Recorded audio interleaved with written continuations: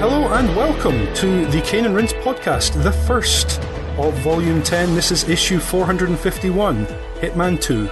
I am James Carter, and joining me on this issue are John Salmon. Hello. Joshua Garrity. Hello there. And Ryan Heyman. Hey crew. It is delightful to have you all here. We are at the beginning of a new year, a new volume of Cane and Rinse, and starting with a game that I know is dear to many of our hearts. So looking forward to this one. Worth saying right up front, spoiler warning, Hitman's not that heavy on narrative, but there is a narrative, there is stuff to be spoiled, and actually a lot of it is in the gameplay and the little Easter eggs and the things you can do in missions. So obviously, if you're inclined to play this game before listening, please do so.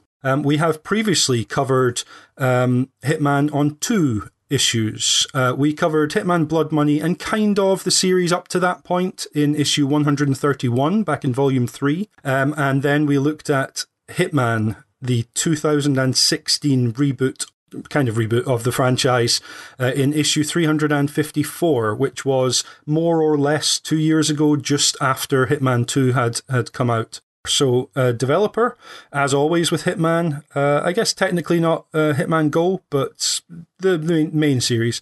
IO Interactive are the development team. IO were owned by Eidos. When Eidos was purchased by Square Enix, or merged, I think purchased, IO became part of Square Enix. Shortly after, about a year after Hitman 2016 wrapped, IO Interactive separated. There was a management buyout, it's referred to. So IO were up for sale, and the board of IO Interactive put an offer together to Square Enix to allow themselves to buy themselves and sort of separate from Square Enix. And part of that deal, which was I think quite a surprise at the time, was that the Hitman IP and a couple of other IPs went with them, which wasn't something necessarily you would expect. It seemed like a positive move for, well, we'll find out what we think, a positive move for both parties, but it definitely has a bearing on this game and the form of it and some of the production values for it. So, the game was released on PC, PS4, Xbox One on the 13th of November 2018. So, about 2 years after Hitman, through its episodic release, had completed, this game was released all at once. So we talked about on issue 354 that the episodic release was kind of late in the day decided, but felt like it fitted that game, and I think the panel then kind of felt that it worked for that game to extend the amount of time people spent with each level and the amount of time through the year people talked about the game. This game did not have that. All came out at once, 6 locations and missions. And then expansion passes with a couple of extra locations in thereafter. The game also came to Stadia on the 1st of September 2020. In terms of after release, this game fairly highly reviewed. On OpenCritic has an 83 with 92% of critics recommending it from 141 reviews. On that note, I will just quickly whip through my history. I was there on day one.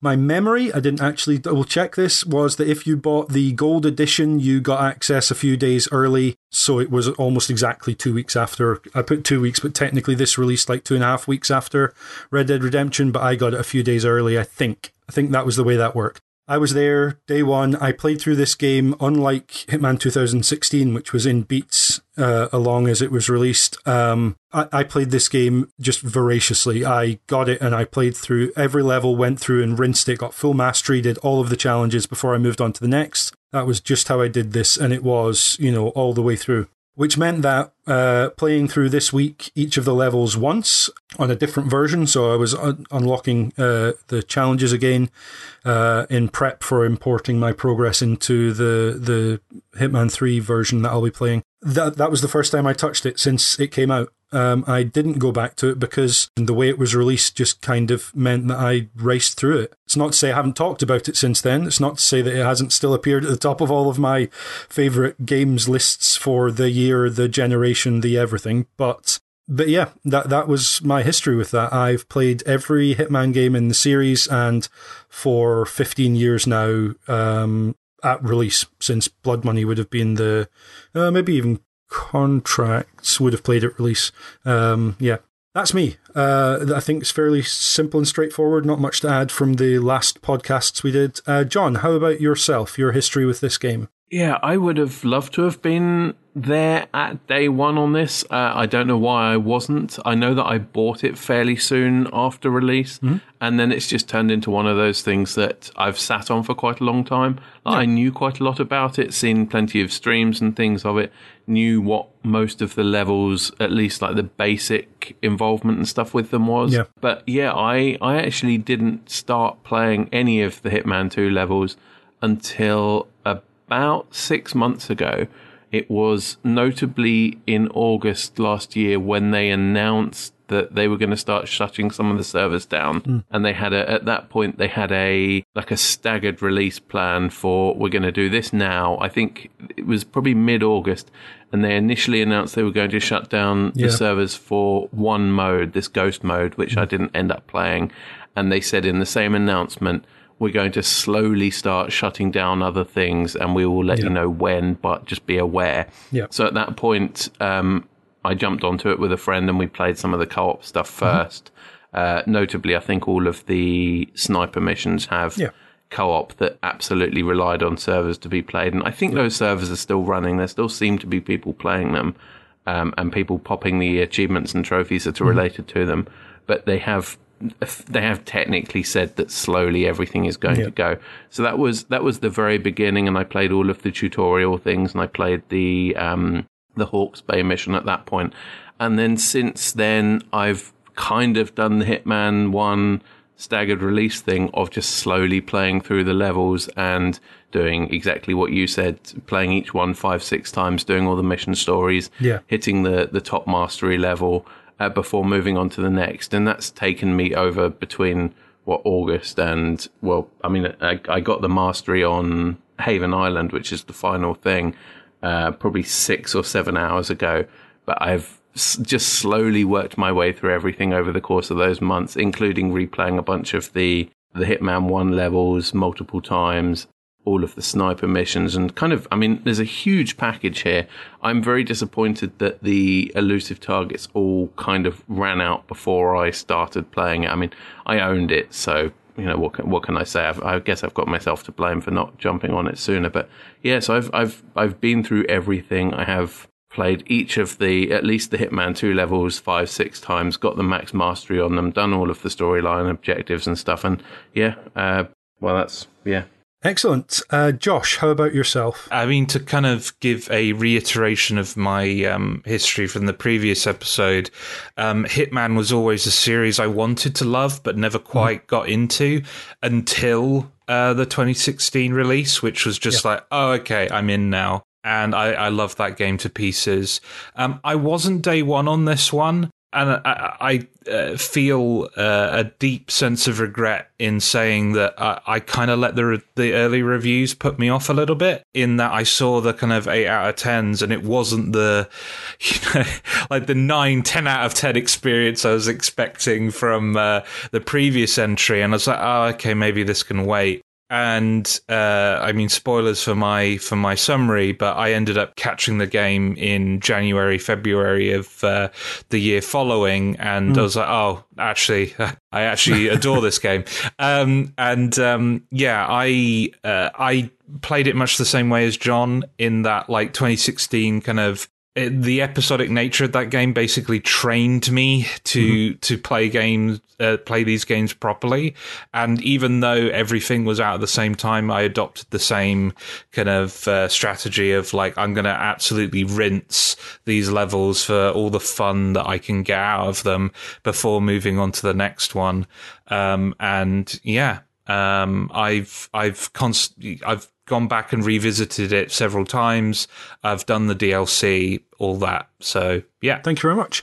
And Ryan, your first time on one of our Hitman issues. That's right. Your history with the series. Yeah, I had dabbled in Hitman before 2016. I had played the opening mission of Hitman Blood Money, which, great game, bad opening mission, doesn't really inspire playing further if that's your first exposure to the world For of sure, assassination, as it were. I had played some Hitmango, which was a good game, but not Hitman. No, sure. And I really only got into Hitman 2016. I hadn't really been looking forward to it ahead of time, but like shortly after it launched, I caught it on one of like a Let's Play channel that I was watching. Just thought, this looks like incredible amounts of fun. And so I picked it up within the first week or two of it launching, and it became one of my favorite games of all time. I keep kind of a list of all the games I own. I attach little number ratings to them. It's one of the only games that I've given like a perfect mark to.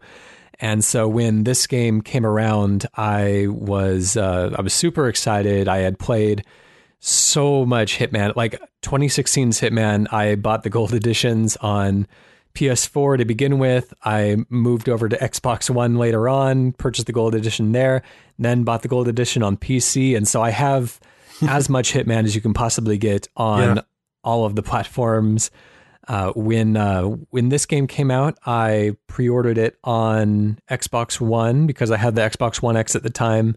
I still do. I don't know why I said it that way. I got in early because I pre-ordered the gold edition. They gave you the early access. Unfortunately, I was having some trouble getting to the actual content of the game. If I remember correctly, I think it was that, like, despite the entire game launching as one singular package, Hitman 2 is still formatted that each level is like a separate download or something like that. And so, when I installed the game early, I was only able to play New Zealand and wasn't able to get to the rest of the game. And I was a bit upset. I was trying to work it out quickly because I'm like, I paid this much so that I can get this early access. You know, if this 3-day window elapses, then I essentially lose that bit of the value prop. The benefit, yeah, sure. But New Zealand was quite good anyways. I eventually also ended up picking this up on PC, which is my home platform, and that's where I have Hitman 3 pre-ordered. So, I've played lots and lots and lots and lots of Hitman, despite jumping into the series rather late. So, thanks to our dear Ryan here, we try to cover what the genre of the game is so that people who don't know this game but may want to listen just for our entertaining voices. Stealth game is kind of the easy thing to say, but third-person stealth game set in discrete sandbox mission areas is kind of the one sentence I put together. Particularly, this game leans on the use of gadgets, or more reasonably, tools, weapons, and stuff you find in the environment, environmental hazards and traps, and that sort of stuff. I put emergent question mark here because I think of this game in line with immersive sims and the kind of emergent gameplay you get out of something like a Prey. But actually, I was playing through the levels again this week thinking there's almost nothing about this as emergent, because the thing about Hitman is whenever you do something, it requires that you understand what the game's response to it is going to be. So actually, everything you do has a very known outcome. So what it actually is there's a lot of different systems happening. The outcome of each one is known, but you can layer them on top of one another. So it's not that the systems kind of bang up against one another in weird and wonderful ways. It's that you can kind of layer things and set up dominoes to kind of tumble over in the way that you want.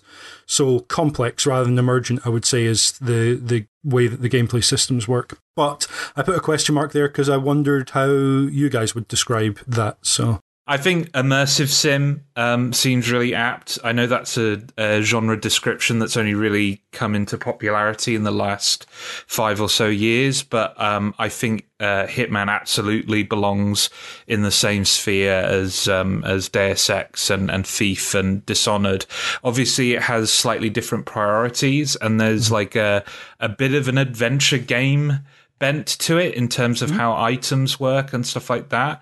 But it's definitely kind of like a player empowering kind of sandbox in the same way that those games are. It feels like a cleaner representation of the immersive sim genre than even the, Dishonored and Deus Ex games that are kind of like the forefront progenitors of the genre, because it it does operate under kind of strict board game logic. Like every piece has a certain behavioral pattern that you can activate, and depending on when it's activated, it will behave in so-and-so predictable way. Yep. You have a lot of tools that you can use to help you kind of accomplish these goals. And it kind of strips away the remaining kind of random-ish elements of Deus Ex and games like that, which is like its physics system in a way. Like Hitman doesn't have jumping. Hitman, I mean, it has situational Ocarina of Time jumping, but it doesn't have like physics-based movement. It has very methodically board game piece-esque movement. And so, yeah, it does feel like it belongs alongside those other games, but I don't see it often brought up in those conversations. I think because it doesn't have RPG elements, and it doesn't have, I think maybe just being so kind of mechanically separate from those titles just, I don't know, makes it feel like it's not quite a clean fit, but I think it does situate itself there really nicely. So, the game, as mentioned, part of the World of Assassination series, as per previous Hitman games, I think all except maybe Absolution, you are each mission is in a different location. You are essentially jet setting between various locations.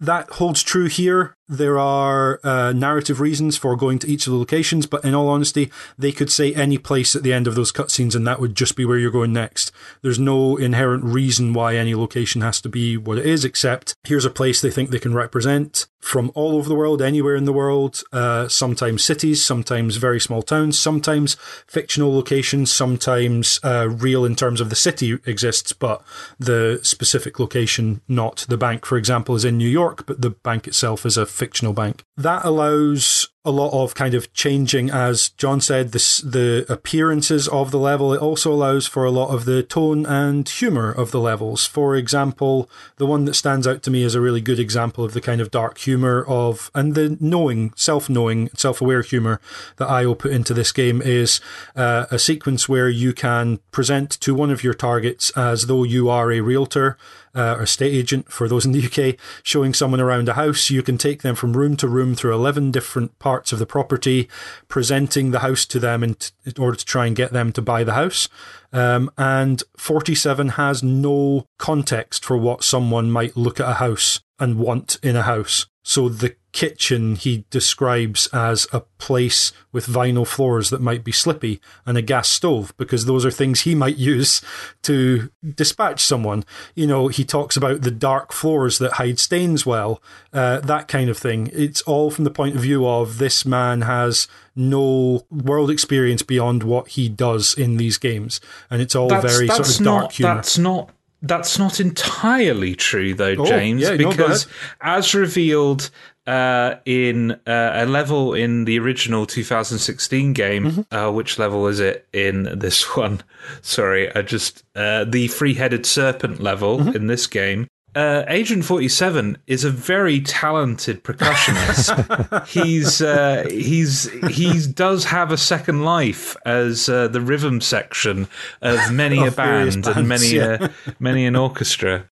I agree that this realtor segment is one of my favorite things in the game. Like, I felt like it was a very relatable moment as somebody who, when getting together with people in real life, has a really hard time thinking of anything to say when the other person doesn't play video games. Like, if you specialize so much in one area of your life and people want to talk about something else, suddenly you recognize how many of your reference points all go back to something that others will find completely alien. And so the fact that he could only relate to other people through the language of murder, I found extremely funny. I find, like, we'll get into this when we talk about the levels later on in more detail, but like, I find this to be an extremely successful comedy game, even though it's not positioned as a comedy game. Agent 47's delivery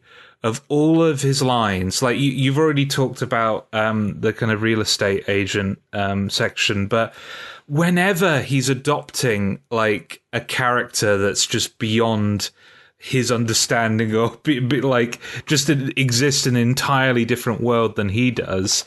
The Agent 47's dry, monotone delivery is just so funny, and it's never not funny. And the writing is like it strikes a really good balance of like being silly enough to get the laugh, but not so silly that it feels overwrought and kind of breaks, not breaks, but like distracts from what ultimately Hitman, the main focus of Hitman.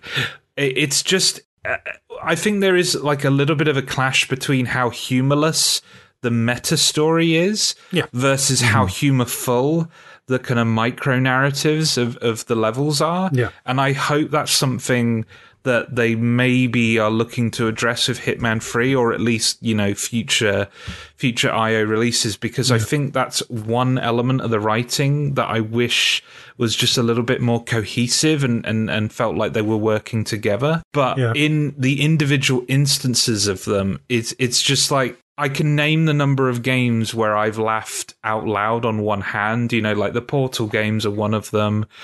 Tales of the Borderlands. Hitman 1 and 2 are definitely, in that list. And I think Hitman 2 is even funnier. It seems fitting to have this particular forum post here. Ryan, I wonder if you would read through our first forum post of the episode, or the issue, I should say. Sure. This comes from Jushida from the forum, who says, "There are few things more satisfying in this current socioeconomic climate than killing repulsive billionaires in increasingly creative ways, which Hitman 2 delivers with aplomb. The targets roam the maps, deadpan serious and assured of their importance, unaware that 47 stalks them, ready to turn them into a walking punchline. Being able to cater my runs around the excesses of the characters' personalities was extremely satisfying. Sierra Knox is a daredevil adrenaline junkie racing for her father's approval. A loose bolt seems like a fitting end. Dawood Rangan wants to be a star. A well-placed fan will catapult him into the Mumbai sky. Each handcrafted opportunity, joyous in its own way, and built on a foundation of character development, often occluded behind the outstanding level design.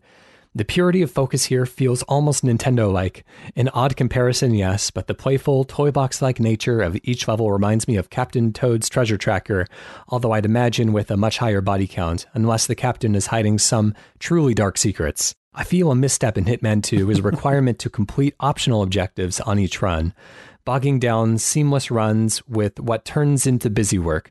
This particularly impacts Whittleton Creek in an otherwise stellar level. But this is a very small gripe, which I'm incredibly excited to return to that gorgeous travelogue menu in Hitman 3, rife with possibilities.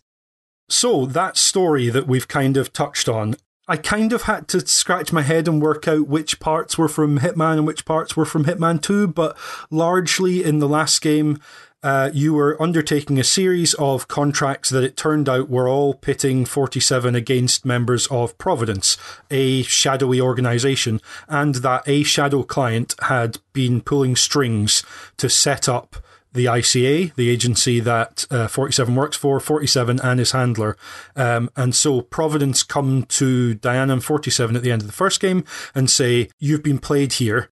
You should probably work with us." To which 47 and Diana say, "Should we really?" And essentially are kind of forced into this uneasy alliance. And so you start this game trying to find out who the shadow client is. That's the main goal initially. You're working with Providence but don't really trust them or like them or think that they are remotely worth working with, but that's the situation you're in. You partway through, like a couple of missions in, maybe 3, identify the shadow client, and about halfway through the game, 47 encounters the shadow client. It is revealed that, as has been the case at several points in the series, 47 is 47 because he is not the first and only cloned highly trained assassin. He meets assassin number 6, Subject 6, I believe they refer to him as, who now goes by Lucas Gray. As always with these games, there are a plethora of proper nouns that would put Bungie to shame almost, with the number of different organizations, the pseudonyms, the different roles within these organizations, all of this stuff going on. The long and the short of it is, as the trilogy goes on, Agent 47 is now teamed up with Lucas Gray. Diana Burnwood, 47's handler, and Olivia Hall is the hacktivist, to use the term in-game, that's working with Lucas Gray. They are trying to take down Providence without letting Providence know, is the story of this game, mostly. That about covers it, right? I don't know how much of that's really necessary narrative to take away from the game, but that's what's going on. And it's all very, as Josh, you said, very serious, very pole-faced in a way. It's all taken very seriously, despite the fact that the individual missions are just rife with how surreal and ridiculous this all is. Yeah, I think that the actual meta plot is pretty dull. It kind of does what it needs to facilitate what you actually care about, right? Like it's a great like container for everything that follows in the levels themselves. And I think Diana Burnwood and Lucas Gray kind of existing as you know, Agent 47's conscience is, I think that's a smart idea, because I think Agent 47 kind of needs to be the robot that he has always been to work, but introducing a supporting cast that kind of guide his sociopathic tendencies in the right direction is smart. And I will say, I think the vocal performances throughout, even though the actual content of the cutscenes are not particularly interesting, I think Jane Perry and John Hopkins put in pretty good performances as their respective characters. I think the only the low light for me in terms of characters,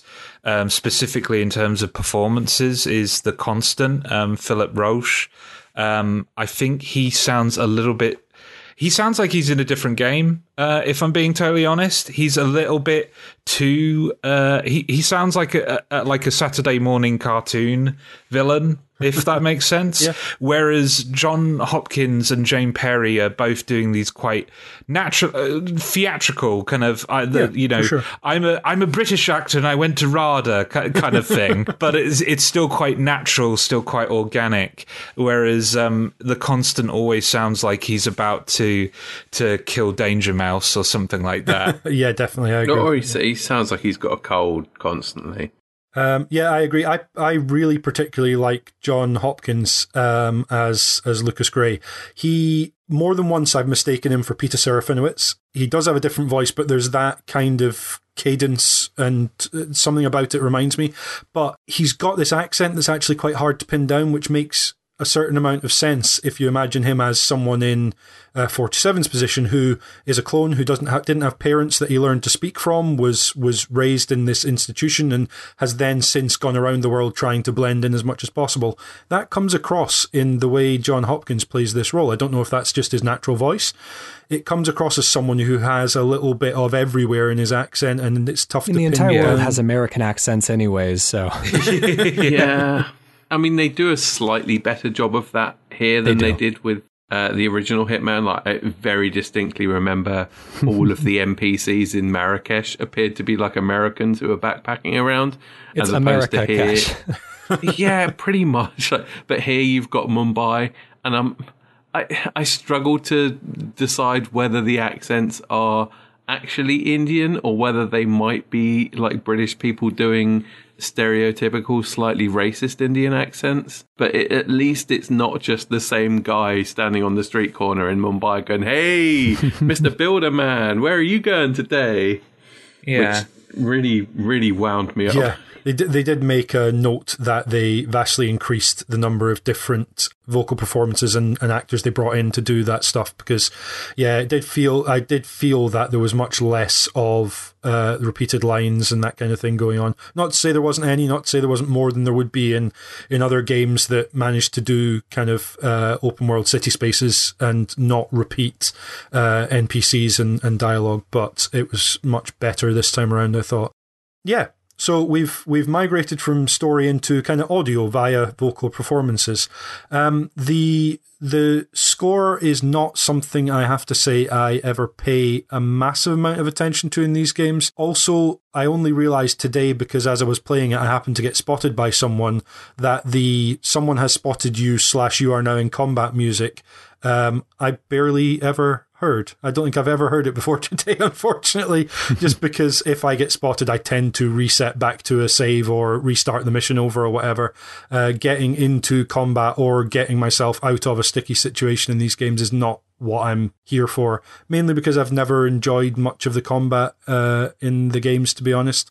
I know they have got better with that, but it's not what I've been a fan of the series for. So, and I do have memories of back to Hitman 2 Silent Assassin and Blood Money of just really not liking the way that combat felt. So, but the score, it's dynamic enough in that it does speak to, if you're in trouble, in danger, it's going to let you know through the music. Otherwise, it's largely kind of background. It's always playing through the mission as you're playing it. There's always some kind of score and music in the background. I seem to find I couldn't ever spot a time when there wasn't some kind of ominous background music playing.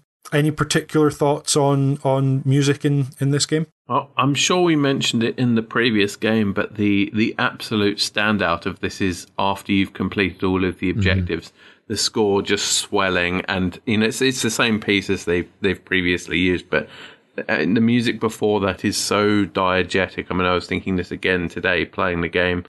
There's always music playing in the background, but it's almost to the point of it being percussive or just very, very sort of low bassy noises that are almost accentuating what you're doing. And it's a difficult one to say because it feels almost a cop out of saying that, like, when the music is doing its absolute best, you barely notice it because it's just playing into the entire atmosphere of the game. But it is very much one of those situations where there is always this underlying score that you don't really notice that much. But I think if it was just completely cut out, if it wasn't there, you wouldn't notice it. And if you heard it played in isolation, you might think, like, oh, that's the Hitman music, or just it sounds familiar, but going on. But to place it. Yeah, it's a very weird line to try and sort of go a lot across of. Do we want this to be, overwhelming and very obvious, or do we want it to, be potentially the opposite way and you not really notice it at all? And I think there's a very fine line that they managed to tread well here, where, as you say, if you heard this, you'd be, oh, I know that music. I know that music really well, but I'm not sure exactly what it's from. But yeah, like I say, the absolute, the one piece that everybody will know is the sort of the booming music that comes in when you've finished all of the objectives. And in theory, you should just be heading towards an exit. But if you're anything like me, you might be using this opportunity to mop up a bunch of additional objectives, or finish off a few other bits and pieces, and might theoretically spend half an hour wandering around the map shooting skulls to get a ghost pirate ship to appear when everybody else is dead, and you hear a lot of that final theme. And I have to say, it's a very, very nice piece of music that fits in very well with the game. So I think they tread both kind of parallels of this fantastic underlying theme tune, but also the big bombastic that pops up when you want it to pop up. Is it very telling that Josh and Ryan are on here and don't seem to have much to say about the music? I mean, it's I think the points have been made very well already. I love the end of level, and just for accuracy's sake, like, there is a slightly different arrangement of music with each level. I noted this because to me, the exit level music from Paris from season 1 was the definitive end of level tune. Yeah. And I was kind of frustrated because that's not the one that they chose to put on the soundtrack. And so I can't find the actual Paris exit level tune. Yeah, clean. But it does play very similarly. And of course they do the brilliant, like dropping in additional instruments, in accordance with proximity to any of the level's exits, which is, I don't know where those invisible flags are, but they do a great job of making it feel like, you're getting away with it. You've done it. It's a little bit more tense. It's a little bit more exciting and freeing as well because you're that much closer to the exit. You know, it is really good stuff. But I don't feel I have anything additional to add to it. I think for me, it's an extremely effective soundtrack in context, and it's not necessarily a soundtrack that I would listen to outside of it. And ultimately, for me to kind of the passion to actually kind of engage with it with more analysis than I've offered, it comes from like caring about the music separate and apart from the game. Sure. For me, it's very much it's a stellar piece of work, but it's a work that I can't divorce from the actual experience of playing it. Yeah, no, that's entirely fair enough. Because if I don't mention it now, I'll forget about it. But just you saying, Ryan, that the different instrumentation comes in kind of dynamically with proximity to, say, an X or whatever.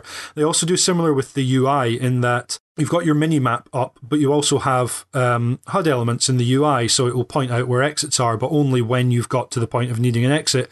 But it also brings them in and sort of zooms in on them as you get closer to. And it's always making guesses as to what it needs to show you. So some of like the sub-objectives in a level won't be shown unless you happen to be close to them. So your UI in terms of what's up on your HUD won't ever get too cluttered. I think does a pretty good job of showing you what it is you want to see. And if something's not showing up, you can kind of just go in the general direction and it'll appear. So it does a similar thing there visually, as well as also doing that with the score. So it's clearly something they have thought about, and having a kind of contained sandbox means that they can probably make good guesses as to if you're heading in this direction, here's what we want to show you. But it's good to see that they've done that and not sort of overwhelmed the player and allowed that to kind of build and pull back when it needs to, in the same way as the score. So on to some of their visuals. Art design, I didn't have a single thing to put down because to me this looks like a Hitman game. That sounds ridiculous. We've talked about kind of the different locations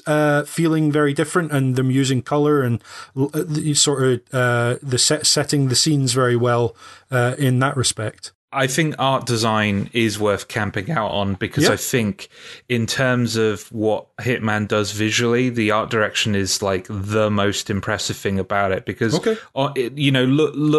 looked at from a technical perspective, I don't think that, the Hitman series necessarily competes with its peers, especially, this game came out around the same time as Red Dead Redemption 2. I don't think it's competing with that game on a technical level. No.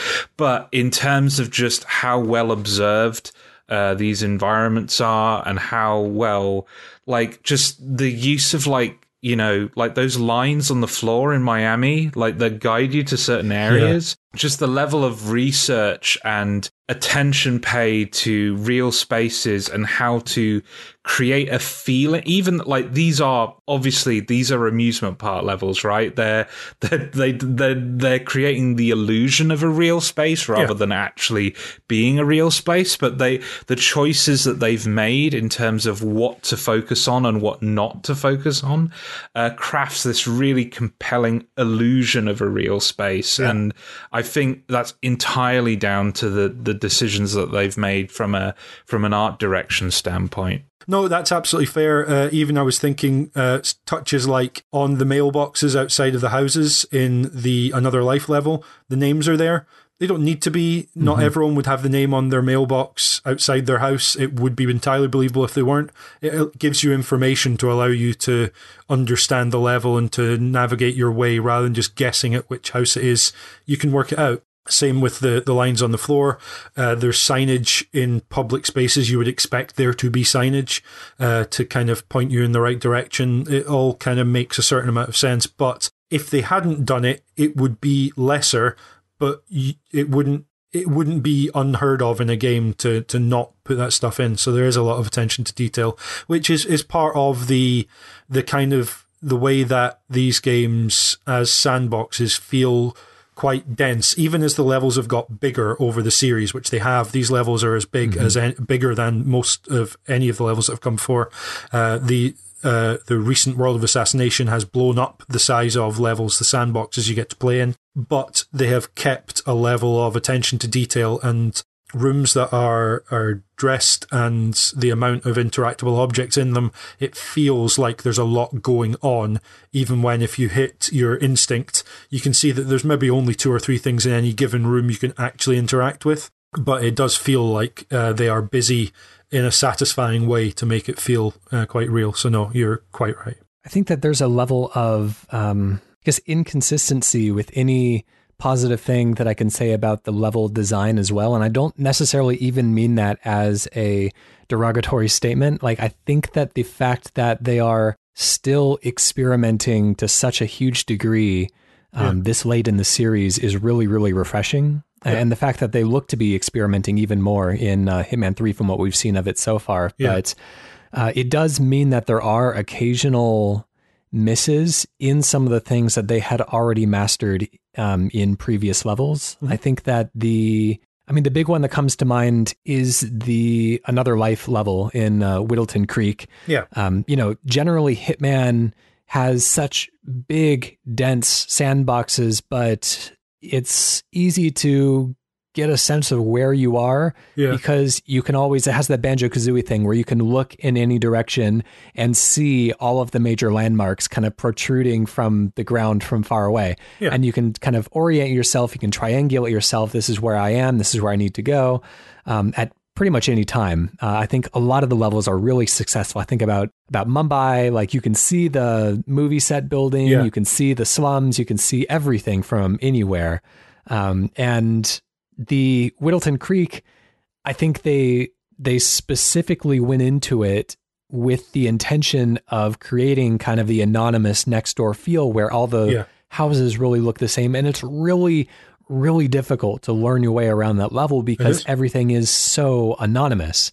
Eventually you do learn, there are a few kind of points of reference. I mean, obviously the sides of the map, there's the park, there's the backyard barbecue, but it is still really difficult if you're looking for something that is specifically in one of the houses that isn't attached to one of those landmarks. It's really difficult to find.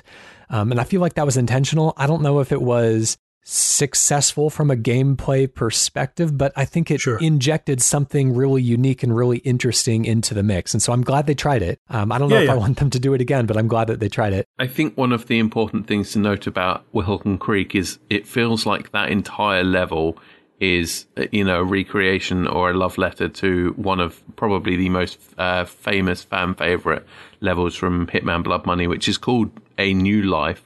And it's obviously very similar in that respect with backyards with pools and barbecues and things going on. So I think that you're right in saying that, having to venture into each of the, how many are there? 6 houses, 8 houses that have all got different things going on inside makes it slightly more obtuse.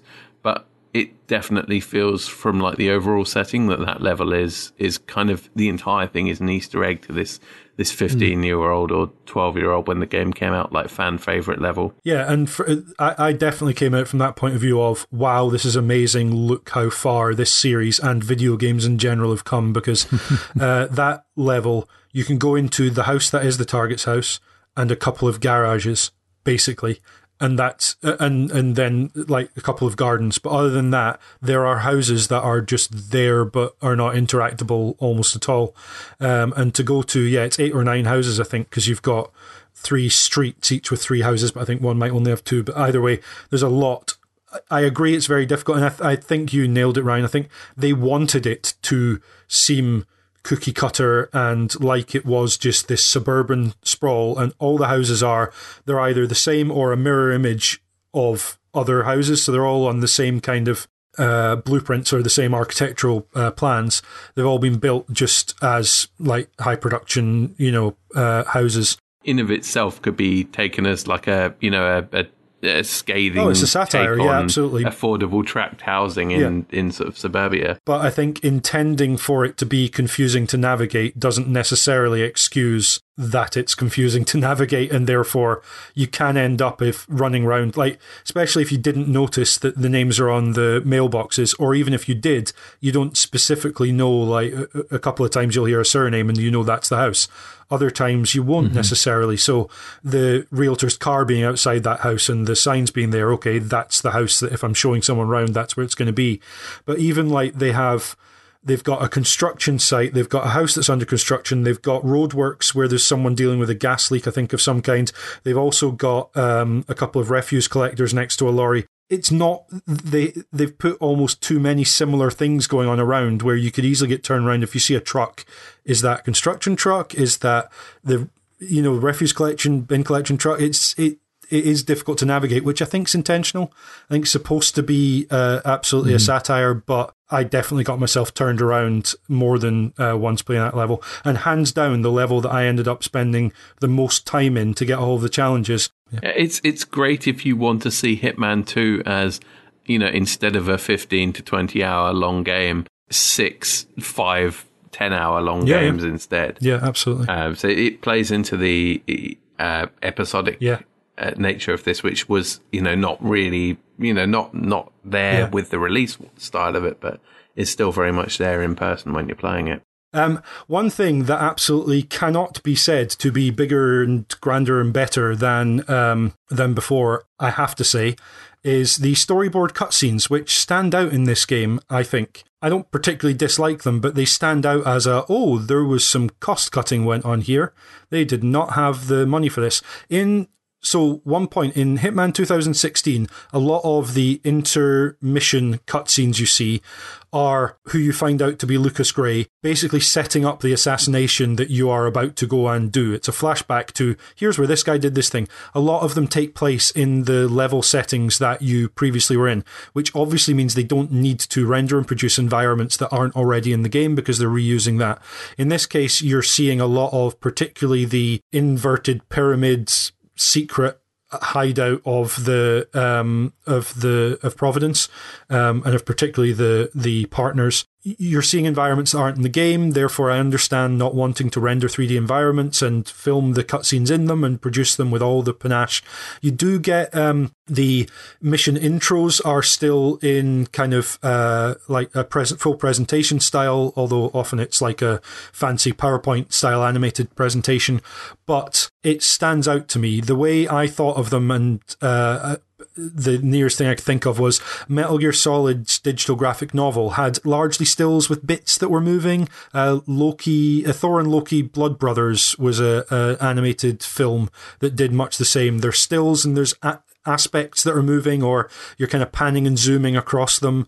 It's that kind of thing with a lot of voiceover going on and a lot of story being shared, and they look nice, but it does feel like you took storyboards and made them look nicer. And it was noticeable to me. And I think that was also commented on in some reviews as being a maybe not particularly well-liked thing. How did we all feel about this way of delivering story? I actually kind of like these better. Yeah. I think that they're really appealing to look at. The fact that they're able to stage each scene as a still and really get the silhouettes and the posing and everything on the characters right, and add that little bit of movement that gives it kind of an otherworldly, dreamy quality to it, I think is a really strong decision. It reminds me a lot of early YouTube Gmod videos.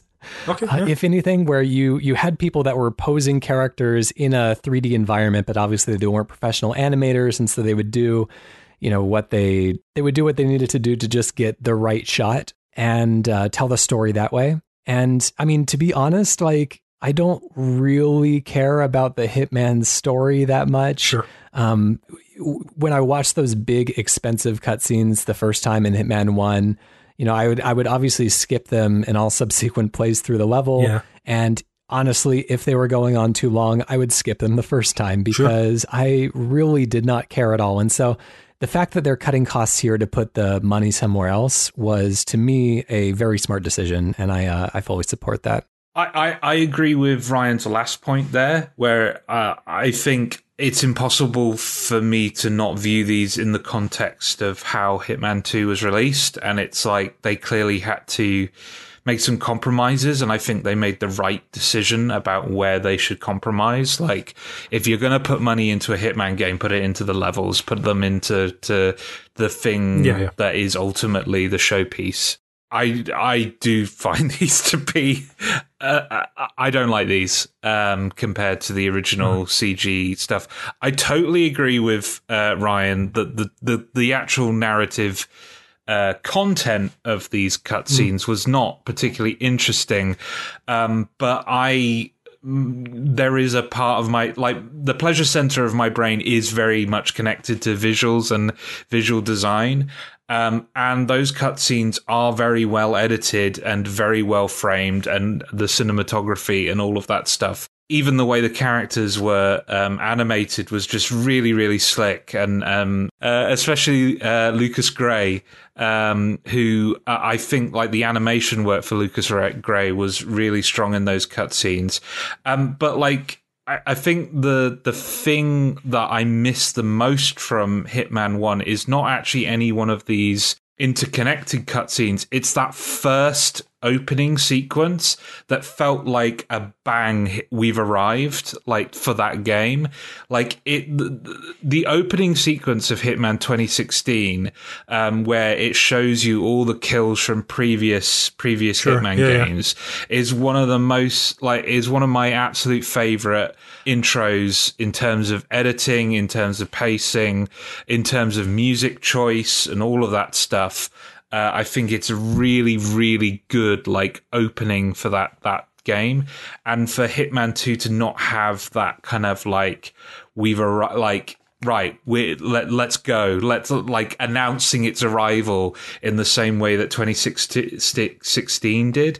And I think this plays into some of, maybe some of the more negative reviews at launch. It does make it feel a little less special and a little less like an event.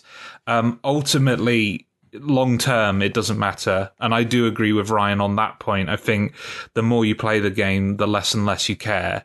But just for the sake of, like, that extra level of polish, that extra level of prestige, I do prefer what came before, even though I don't necessarily miss it. It will be very interesting to see how Hitman 3 fares in that respect, because if we imagine that obviously IO had less money for Hitman 2 because they had a publishing deal but were not owned by the publisher, so therefore they were inevitably given less money to make the game from Warner Brothers, and that was the cost cutting there.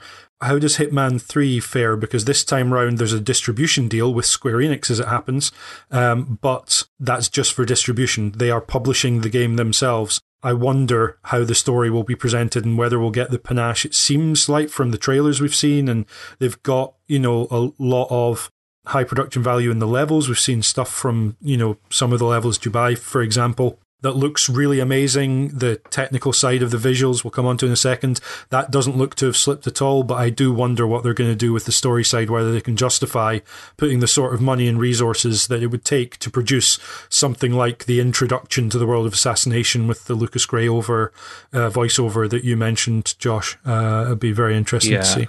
I think there will be. I don't think, because I'm pretty sure the CG for Hitman 1 was done by a company that Square Enix owns or something like that. So we're probably not going to see something on that level in Hitman 3.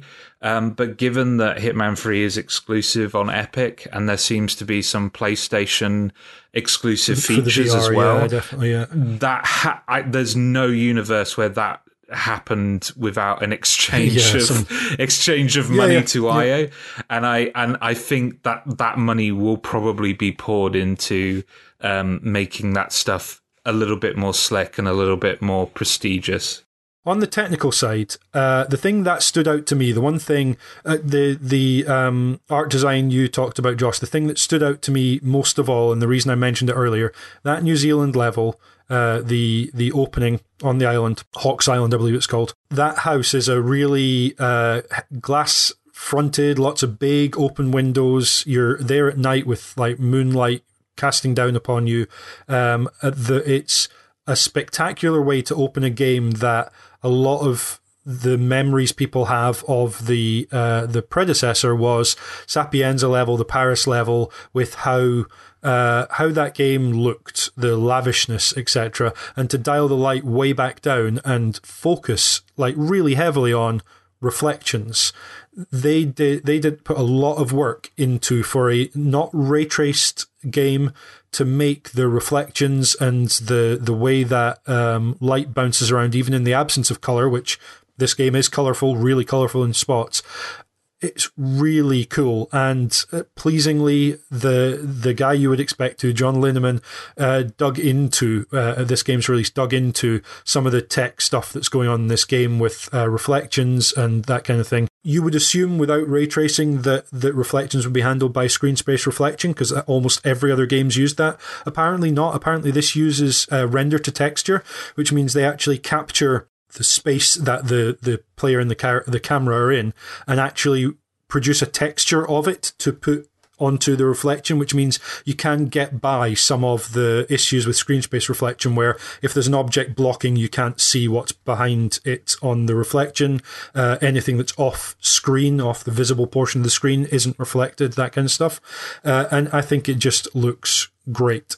I think that opening level is a great way to show it, but it really is cool. And occasionally, even on other levels, I catch a mirror here or there, or a window here or there, and I'm like, wow, that's surprising for a game that I think looks good, but as Josh, you said, it's not knocking aside its competition in terms of visuals, but there are aspects to the way that it handles reflections, and HDR we'll get onto as well, that I think it really is up there with the very best.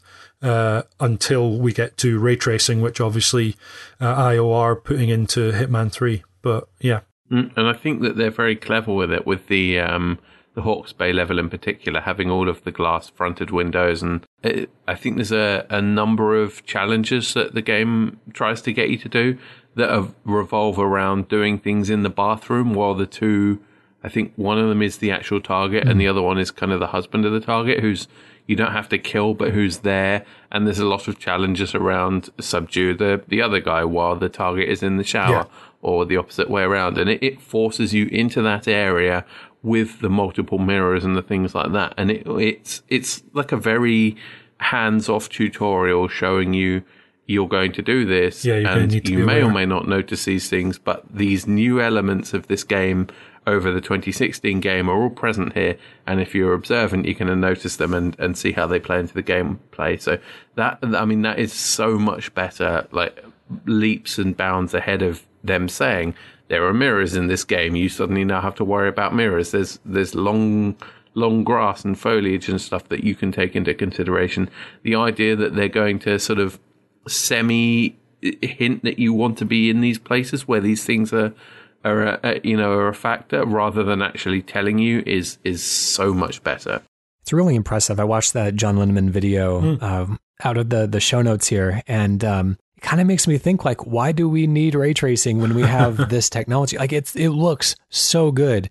Like, it looks better than I've been playing Watch Dogs Legion and Cyberpunk on PC, where I'm able to get some real ray tracing reflections going on, and it does look better than the reflections that I'm seeing in those games. Yeah. And so I'm, John Linneman says that it's quite expensive from a demands on the computer level to produce those types of reflections. But I mean, so is ray tracing. So the difference, I believe, is that ray tracing is expensive computationally, but is not that expensive for the development team. Screen space reflections are not that expensive, but then you have to manually place lights and get into the weeds with that in the development. And render to texture is the worst of both worlds, where you still have to manually place everything, but it also puts a big hit which is why it's most noticeable in the smallest level in this game, because you couldn't get away with that in the Mumbai level. If you had every building made of pure glass in the Mumbai level, it would just be a problem, which is why Dubai, I assume the reason they can do a level like that in a very high glass tower is because they're now using ray tracing. So it's expensive, like it takes a lot of processing power, but it's easier in terms of implementing it. I think I'm not a Digital Foundry representative, so I defer to people with more knowledge of that and the development side, but I think that's the issue. And it was clear that they were being very selective with the windows that they applied the reflections to. Yeah. Not every piece of glass had reflections. Some of them had fake reflections, or just kind of regular dummy texture reflections that didn't actually update with anything that was happening in the outside world. So all in all, though, there are very, very intelligent uses of lighting and baked in textures and kind of baking in a lot of the more expensive graphical effects in ways that like Last of Us Part 2 is another one where a lot of people highlighted how not all of the shadows that you can see were dynamic. A lot of them were kind of painted onto the texture because you weren't going to be getting the same level of kind of dynamic lighting that you would in a big open world Watch Dogs game or something like that. And Hitman, because its environments are so controlled, means that they know exactly where every light is going to be shining from. And they're able to do things that should be computationally expensive, cheaper than it would be in other games. And they're also able to do things that make the environments feel larger than life in ways that are difficult to exaggerate in environments that use kind of engine-driven lighting. Like anytime that there's light shining out of a fish tank, whether it's in the first level or whether it's in Miami in that entire aquarium area, like the amount of the water distortion texture on the walls, the amount of the coloration of the light that it projects out is so much larger than life and so much bigger and more theatrical. It really draws attention to it, and it makes it feel exaggerated in ways that are really beautiful from a staging perspective, like a painting, but it wouldn't be the case if they're trying to depict everything realistically. Yeah, absolutely. It makes me very excited for Hitman 3 with the notion of, it's a cross-gen game, so maybe it won't work the way I hope it does, but the notion of a contained sandbox environment being able to be brought onto PS5, PC, and an Xbox Series X really excites me in what they could do, because ray tracing, very expensive, very problematic, has all these difficulties, but in a closed environment may be easier to deal with than in a large open world game. In theory, whether it'll come to bear, I don't know. So we haven't heard from anyone from the forum for a while. Just a reminder that Jay very kindly sets up forum threads for all of the issues coming up, which for patrons now, I should say now on Patreon have got the full list of games. Teasing is happening right now of what's going to be in this volume. There will be, for any of the upcoming shows, a forum thread put up so that you can go on weeks in advance of when we're recording and leave your thoughts about the game. Several people did, and we're about to hear from the second. Josh, I wonder if you would read this next piece of forum feedback, please. This is from Mark Hu. I enjoyed Hitman 2 a lot, but I have to say I miss the episodic nature of its predecessor. Playing the first game in chunks gave me an incentive to replay episodes over and over again, trying all kinds of methods and completing every challenge until the next level was released. This time around, once I had completed a level, I was too curious to advance the story and see what the next level had to offer. It's not you, IO, it's me. The levels themselves are once again intricate and full of little surprises, though I wasn't as taken with them as before. The Formula 1 level is amazing in its design, but after that, it's a bit hit and miss. The Columbia and Mumbai levels even feel a bit dull and dated compared to the weirder, more glamorous locales of the previous game. Although the suburb level is a nice callback to an earlier Blood Money mission. Finally, the Ark Society is an equally dark and silly level that shows the 007 franchise is in safe hands with IO. The Eyes Wide Shut franchise as well, for that matter. By the way, I have bought the other two missions, but have yet to play them. In short, Hitman 2 is just more of the same, but served as a complete game. I felt less compelled to try as many different approaches as I did in the first game. You'll probably discuss the financial reasons for newly independent IO to release this as an entire game, but I would have fully embraced another episodic go-around. Yeah, absolutely. I think part of why the game got released episodically was that Square were happy to experiment with that stuff, but when you've got a publisher who do not own the studio, do not own the IP, they kind of want that money back in $60 chunks when they release the game, unfortunately. Right, we have touched on several of the missions, and we've touched on kind of what we like about the level design.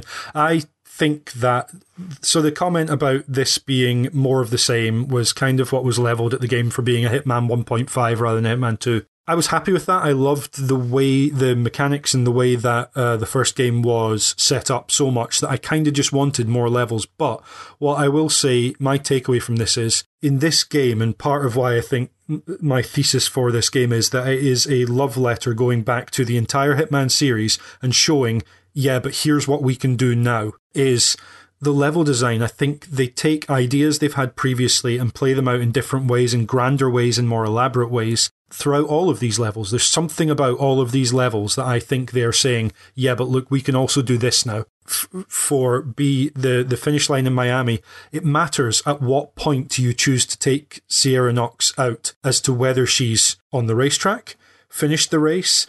You know, she's all over the map. She's not just, you will find her in this one place and here's 3 different ways. Timing matters, not in an Outer Wilds sense of the phrase, but much more like in the sniper missions, where it matters at which point through the 15 minutes you choose to take someone out, and that makes a difference to what methods you're going to have at your disposal. That's really, really cool. And the same is true that every single one of these missions, there's something about them that I think shows off something that IO either did before and are now realizing more fully or more elaborately, or just says, yeah, and also we can do this as well now. Like the night call mission with the reflections, and how that is a great tutorial to this is now going to matter in this game. Maybe not as much throughout the rest of the missions as it does here, but it's something where they're saying, yes, and here's something else that we've added. And that's cool, even if it is only there's mirrors and foliage and a briefcase, which is kind of almost everything that gets added. The comment about Hitman 2 being more of the same, yeah, but I think it's more of the same in the way that Mario Galaxy 2 is more of the same of Galaxy 1, in that the novelty factor is gone, right? So Mario Galaxy 1 is the game that was the innovator and changed things up.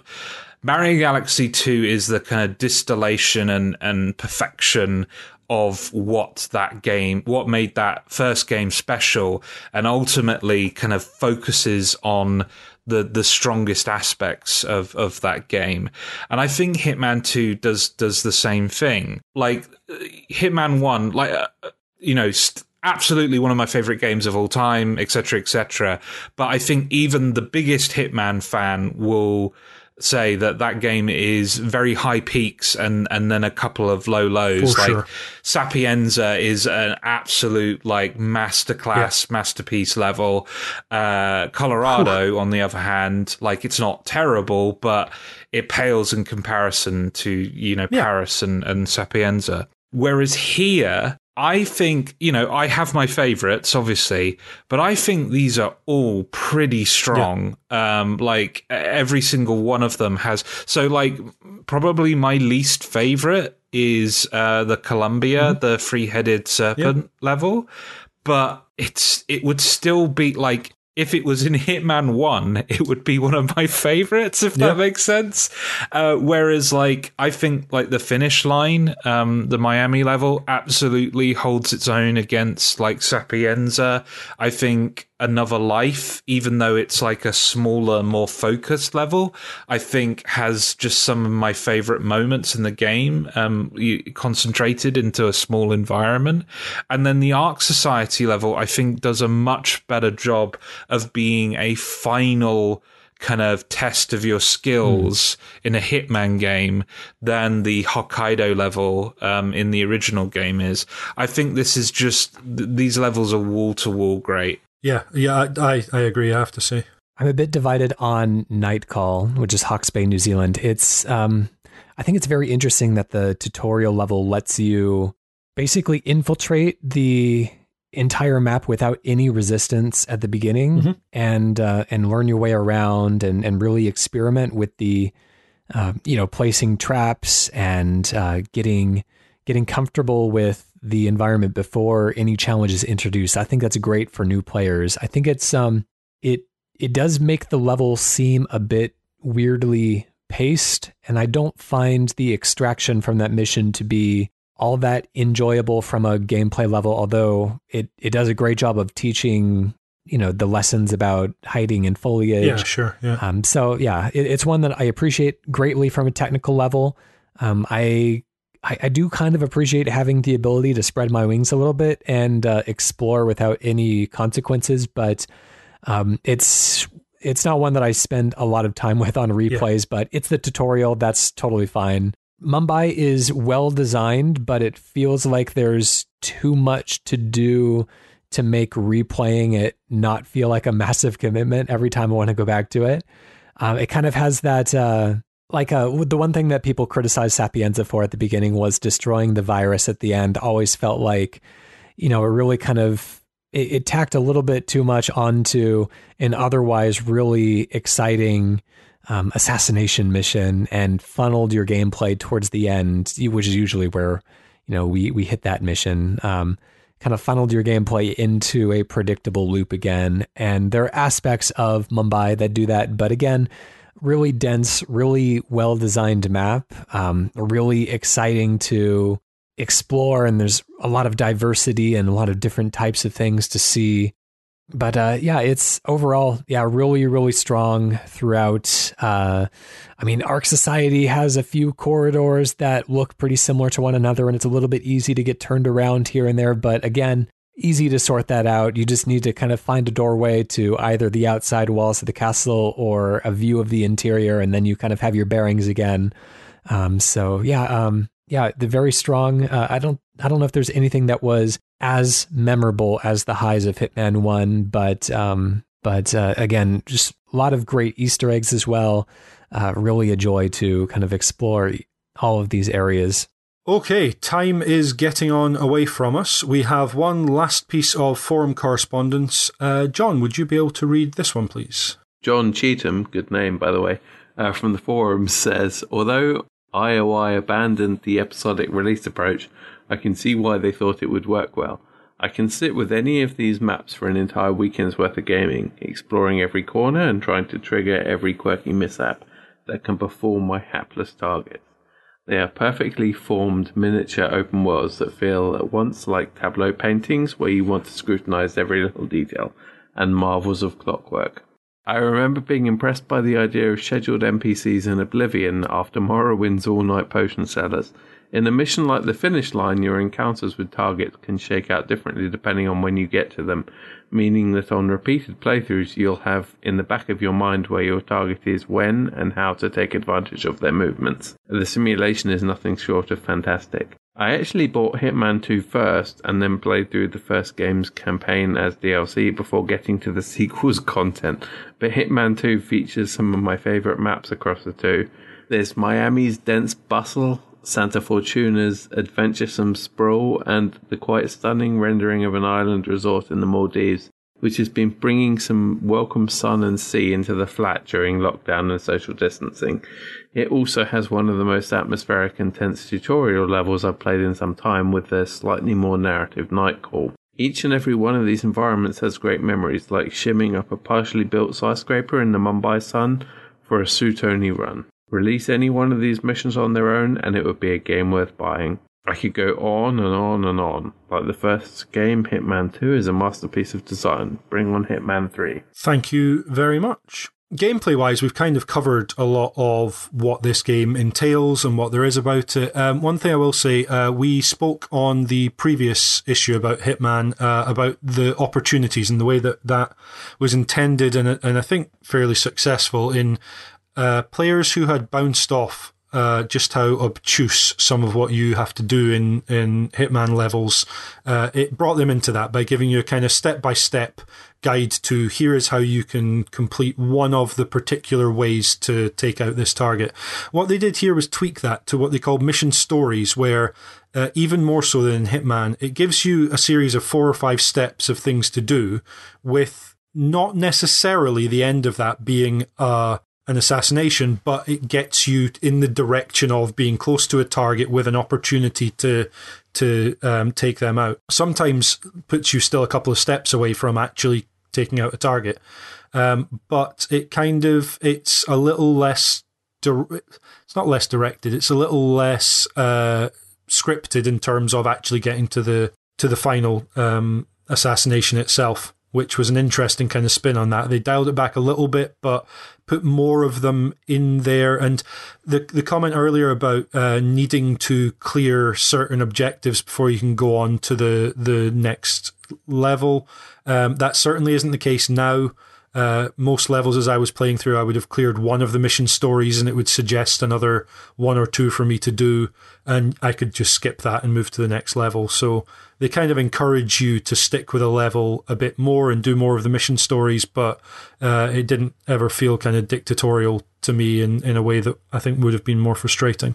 What they do add are the same number of challenges. Ryan mentioned mastery level. Each mission has a sort of top tier mastery level that you need to complete pretty much all of the challenges to reach. It's not far off all of them. And there's a lot of challenges. Sometimes it's collecting things, taking people out in certain ways, or just interacting with an NPC or a part of the environment in a specific way, exiting the level different ways. There's lots going on. That seems massively different level per level. Like, I think I found that on most levels where the maximum mastery is level 20, you'd have to do about 50 of the challenges, and in a lot of those there were 100 to 120 or so. But there were others where the New York level, to reach level 15, I had to do practically all of the challenges. So it seems kind of up and down, but yeah.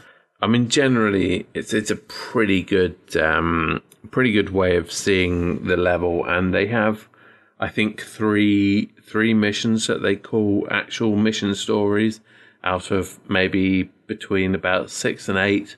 That the game kind of pushes you if you finish a level and you haven't done the different mission stories, and they're all the opportunities that it shows you from the beginning of the level. If you want to go and look at your mastery, you can go and check what opportunities you have available. There's always 3 that end up being kind of key mission stories. So it wants you to see those ones and pushes you to see each of those 3 before you move on to the next level. And they're generally the 3 that are kind of the most worth seeing out of the whole lot. Like Hitman, the difficulties are in here, and they do the thing that difficulty always does, which is increase NPCs' ability to kill you, essentially decreasing your health. But it changes the number of saves you have access to, whether or not mission stories are available at all. Stuff like cameras in the game, which can lower your score or make it more difficult to get away with committing illegal acts in front of a camera, for example, and lowering NPC attention, particularly to noises. The degree to which people will hear what you are up to. Thinking particularly like in the Mumbai barbershop, they have like hanging curtains between the doors, and if you move through those, even on professional difficulty, generally people won't turn round as long as you're moving fairly slowly, whereas on master difficulty, they're going to hear that and probably turn round to spot you. So The scoring system and mission ratings was introduced in Absolution, and they've done a better job of tying it to stuff that is going to vary run to run, so there isn't a maximum score you can just get and that's it, you're done with the level. It's tied to time and then stuff like getting spotted and whatever else, which some people obviously do get very interested in. I tend to find the scoring for the sniper missions is more interesting to me, just because 15-minute chunks seems better than something which is going to take a lot longer than that for kind of repeatable score attacks sort of thing. Anything particular? I want to get on to talk about the new additions to this game. Is there anything particular you wanted to talk about gameplay that I've just kind of raced through a little bit there?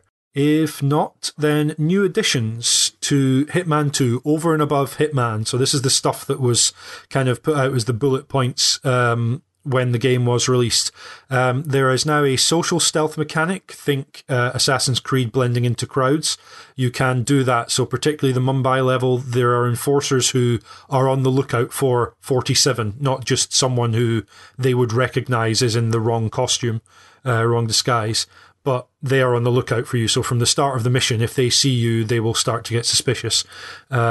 And you can blend into crowds to avoid them. You have a ring around you that tells you within what distance someone will start detecting you, etc. The game also put in functional mirrors, as mentioned. They use some of that extra reflectivity on mirrors to mean that if you're coming up behind someone with your piano wire, your fiber wire out, they will spot you and potentially panic or, raise a ruckus to interrupt your well-planned garroting.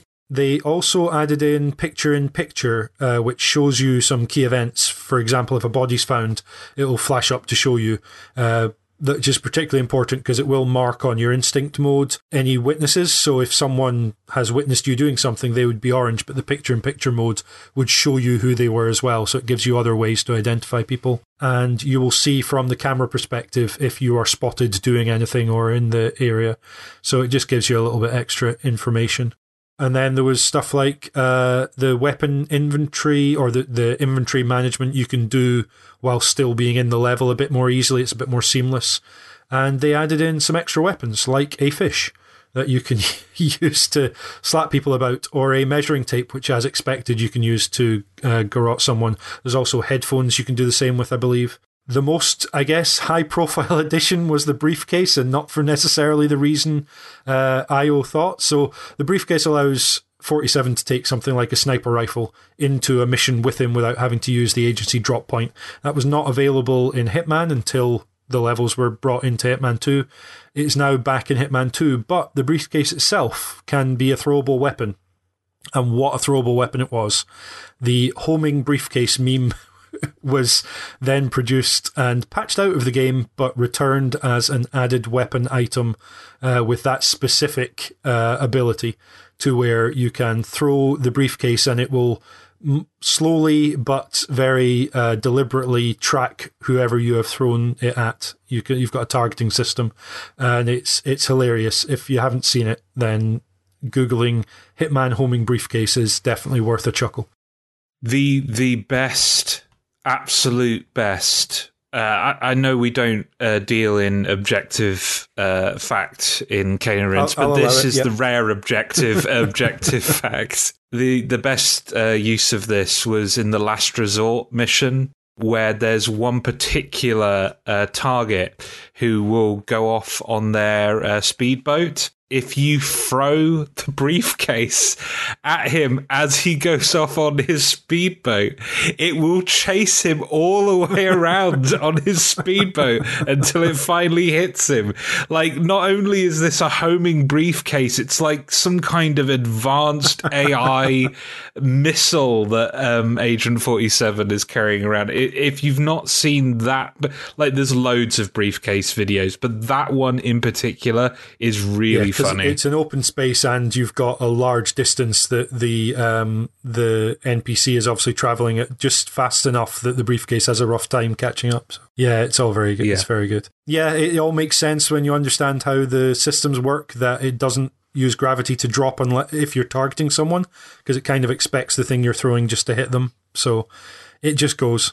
And it's amazing. Again, just a little moment of being self-aware from IO, where they just realised yeah, it wasn't as we intended, and it kind of breaks the game a certain amount, but actually let's just patch it in as its own weapon, so if people really want it, they've got it. Which was a nice nod to the fact that sometimes these things happen, you just need to roll with it.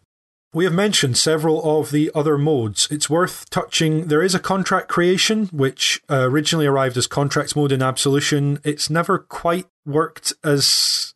I've never quite been as excited about it as I expected to be when it was introduced. It kind of ran out of steam on it, and I'll always go in and create a contract as I did when I first played this game, but it's not something that I feel compelled to keep going with. It sounds really cool, like pick any NPC on the map, make them the target, specify the method of killing, where what you have to be wearing as you're doing it, etc. Some really interesting challenges, but I've just never stuck with it as much as I expected to for whatever reason.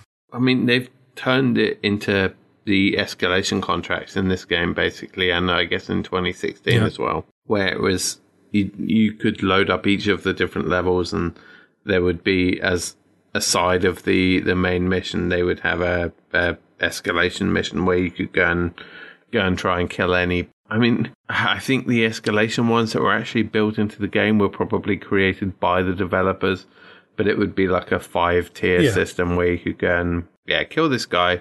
Oh, now kill this guy without changing your costume. Kill this guy without changing your costume and using such and such a weapon, and it would. Yeah, it's basically that, but you get to decide rather than, I guess, IO decide the main ones. Yeah, it's a nice flexible system, but yeah, I guess you're right. Escalation contracts kind of took the place of that. I definitely had fun with the ever-increasing complexity of the objectives of the escalation, and with the contract creation, it's just kind of, once you've created it, everyone's free to try it, but if it's, it just doesn't kind of hold the appeal that I expected it to for whatever reason. It's one of those things where I often think about, like, if I was stuck on a deserted island with only one game, Hitman is definitely, really high up the list as games that I could see myself literally playing forever if I had nothing else to do. And this mode really kind of plays into that. Like, there is potentially limitless ability to create interesting challenges and to share those with your friends. And if this was your one game, then totally, like, this is a huge value add potentially. But I think the way that any of us on the podcast play games, just, probably just due to who we are and the necessity of playing multiple games for the podcast, doesn't end up probably working out that way. Especially as there's so much game to be had, as John, you said, if you are playing and rinsing every one of these levels, you're spending probably 10 hours on each level, if not maybe more in some cases. At that point where you may have put 40 or 50 hours into this game by the time you get to actually having done everything you want to do with it. Almost certainly there's some other game kind of demanding your attention, and you've probably had your fill of Hitman for a while. Even me, I have to say, as mentioned, I didn't touch this game after the 2 weeks where I furiously played through it until I got to getting ready for this show. Not because I didn't like it, just because I kind of felt like I'd had my fill of Hitman, so I didn't really need the extra stuff. But another mode that got a little bit of kind of attention at launch, but then kind of fell off a little bit, Ghost mode. Instead of setting up a contract and challenging someone to complete it, this was, a 1v1 competitive mode where you can play with a ghost alongside, the same as you would get in a racing game, where you can see the other person's ghost running around doing it, and you get notified when they have taken out one of the targets, and you have to take out the target within a certain amount of time. Otherwise they would get a point, so it was a race to get points based on, it would give you the next dynamic target to reach. And John, as you mentioned, unfortunately multiplayer servers for that were shut down in August, unfortunately not going to be something that you can play now if you didn't get to at the time. Again, sounded like a fantastic thing, but not something I spent much time with, unfortunately. It ties into a little bit of your idea about the game being forever game that you just continue playing. Like a live service. What's the word that you use? Yeah, basically, like a live service if they continue doing this. I mean, it seemed like a cool idea, and I saw plenty of videos of, like notable streamers playing this mode, but unfortunately I never got to it myself. It had been shut down by the time I started playing the game 18 18, 20 months after it came out. Also in this game, Sniper Assassin was here, so that Sniper Challenge was an Absolution pre-order that was completely separate. Then there was a Hitman Sniper mobile game for this one. Again, it was a pre-order. You had access to a separate app called Sniper Assassin, and then that was deactivated, and the map and mode was rolled into this game. Along with the expansion packs, they released a couple of extra Sniper Assassin maps.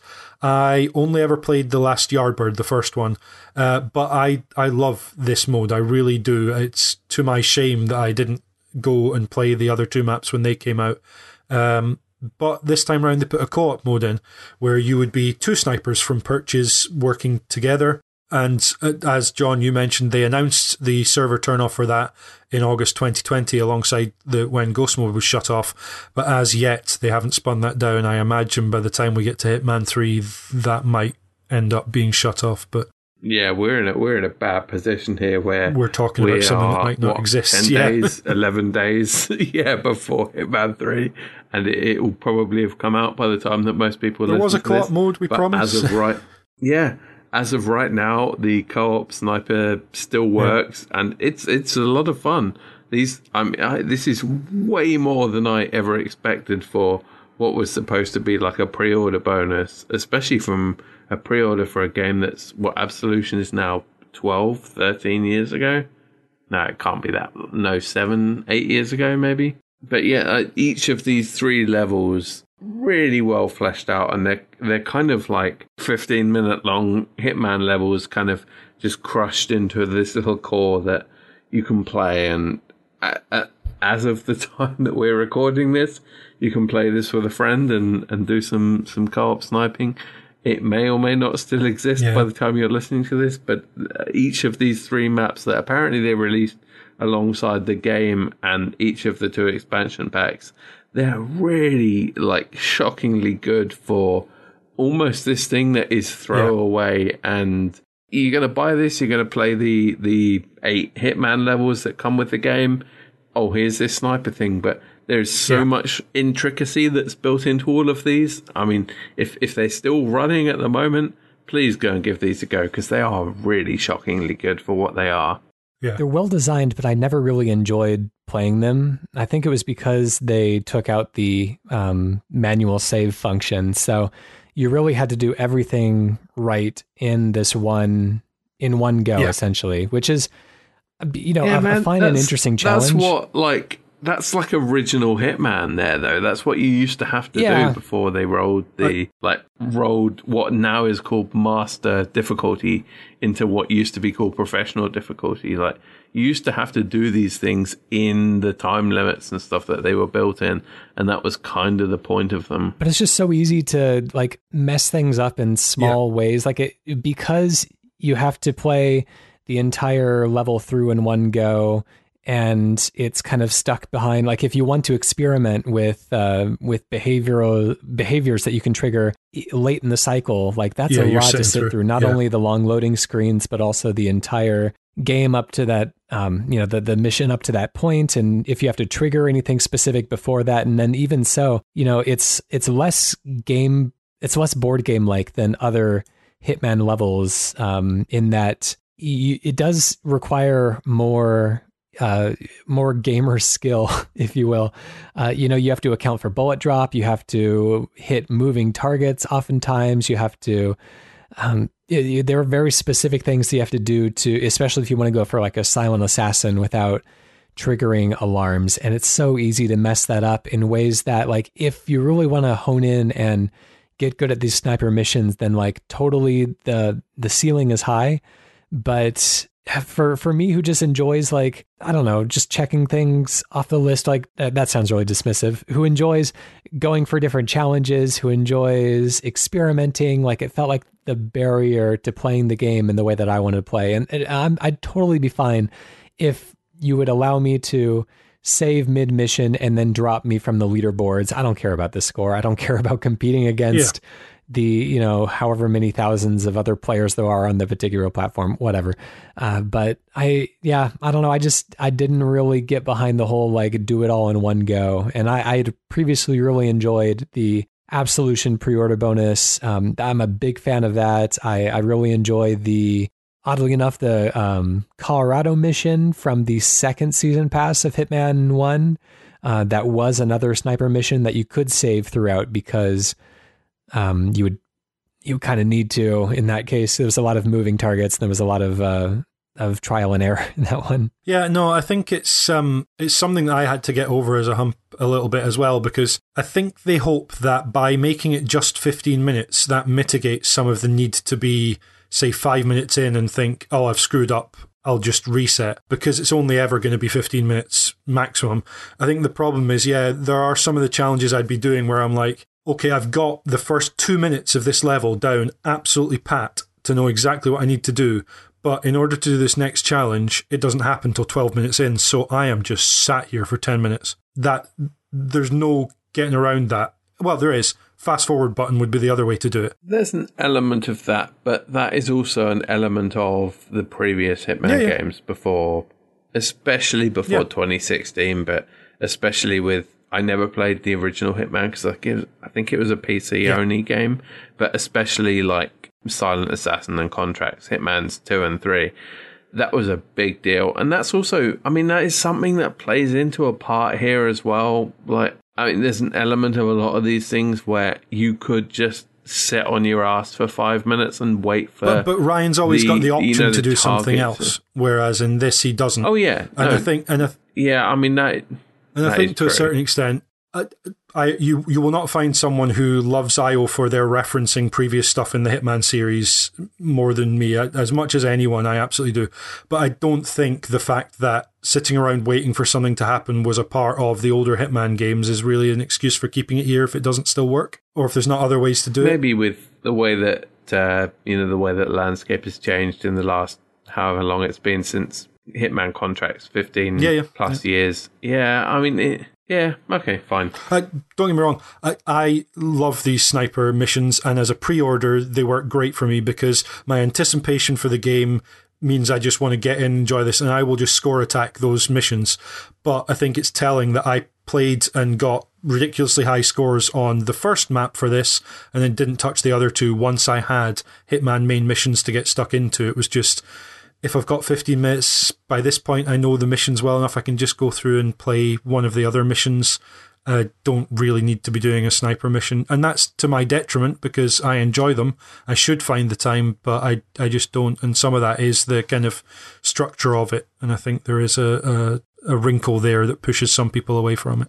Yeah, I think it kind of depends where you sit a little bit. I mean, I've got the Hitman... HD collection, whatever it's called, for Hitman 2, Hitman 3. It is literally backwards compatible on Xbox One, sat on my pins list next to Hitman 2. And the idea of booting that up instead of booting up Hitman 2 2018 is slightly daunting because, I know that those games require more just kind of waiting around for things to happen, and they're less accommodating. Absolutely, that was a big part of what Josh was saying about 2016 kind of being a doorway in for him. There's a lot of stuff that they just hadn't smoothed out in those earlier games. Yeah, for sure. We have a long list of secrets and Easter eggs and extras that I don't see any way we can go through all of here. Suffice to say, there is a Hitman wiki at hitman.fandom.com, and there is an entire page set aside for Easter eggs. There are loads from tiny little things to full exits from levels that you would never know were there unless you happen to shoot an umbrella that you can barely see on one side of a map. It's quite amazing what's in there. In terms of the endings to the game, the main game finishes where we leave 47. 47 and Lucas Gray know who the partners are, who are the controlling founders of Providence, and they are going out to find them. The Constant is captured but has revealed to Diana that Agent 47 was responsible for killing her parents.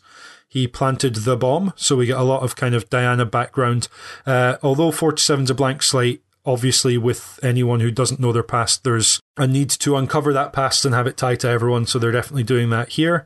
The DLC kind of does this thing where they want to move things forward, but they need to kind of end up back more or less where they were, so that if you haven't played the DLC, it still makes sense. So 47 and Lucas Gray find that the partners have new identities, so they find out what those are and find out where the partners are, but still haven't gone to get them yet, so they kind of end up back where they were. The Constant has escaped, and yeah, it kind of ends up back where they started, but they do a little dance around needing to find out new identities, and there's maybe a suggestion that Olivia Hall knows more than she says about what's going on. We're back where we started after the DLC. That's they very much have got a story going across this trilogy, so this is going to be all about taking down the partners. Those three characters have been mentioned in Hitman 3 kind of teasers as those are going to be the three people you're predominantly going after at the beginning of the game. As far as the legacy of this game, as mentioned, Hitman 3 is going to complete that World of Assassination trilogy.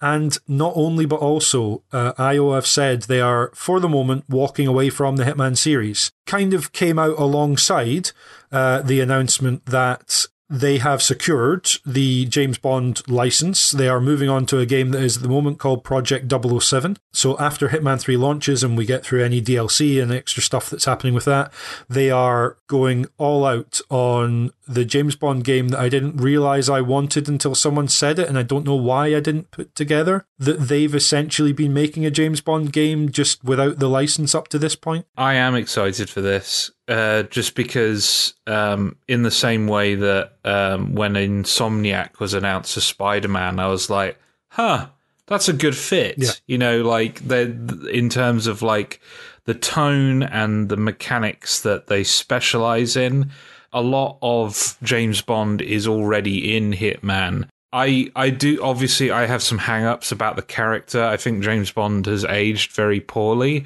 but I think if IO bring the kind of humor and levity that they've brought to Hitman to this franchise, I think it could work. I'm a bit half and half on it. I think a move to James Bond from Hitman feels well within the same ballpark. To me, I kind of read that announcement as we're going to make more Hitman, but with a tighter leash around our neck, as far as what, IN Entertainment will and won't let them get away with. Yeah. So that's one of the potential downfalls of working with licensed properties, is that you always have to ask somebody else permission. And, it could be a really empowering moment, getting to draw upon the legacy of James Bond, like the Batman Arkham Asylum games made the most of that license. Or it could be a Marvel versus Capcom Infinite situation where you always have somebody looking over your shoulder to the detriment of the final product. Yeah. So we'll just kind of have to wait and see. If anything, it'll add vehicles and it'll perhaps allow them to go a little bit more big and over the top with the gadgetry. So that's fun. I think it's interesting that James Bond is rebooting at around the same time as we're getting a new Perfect Dark, which is another shooter that kind of plays within the same kind of gadget first space. So yeah, definitely. If anything, cool that both of those are going to be marching out at around the same time. And also interesting that obviously this is just an announcement now, and despite the fact that the Hitman games have kind of come out in 2.5 year increments, a bit sooner than I would have expected, but I don't think I'd be expecting them to get a Project 007 out 2.5 years after Hitman 3, which means they're going to be more or less tying in with when it looks like the film franchise is going to be rebooting with a new James Bond. I don't know whether that means they get a bit more freedom to not make it a Daniel Craig starring James Bond game or too tied to what James Bond was, or whether it means they end up just having to be tied to something we haven't seen yet. I'm hoping it means they get the freedom, as you were saying, Ryan, to kind of take what they do well and work out how to make that fit Bond rather than having to shoehorn what they do into a kind of more defined Bond style of game. Well, where's our IO Interactive Austin Powers game? We had 3-word reviews on the day of recording. We do send out, in fact, we don't tend to, we always do, a tweet on Twitter at Kane and Rince, asking for your 3-word reviews on the game in question, and you have furnished us with several today. Right on. This is Simon Nelson, who says, I miss episodes. John Cheetham says, nicely done, 47. Wizco says experimentation is fun.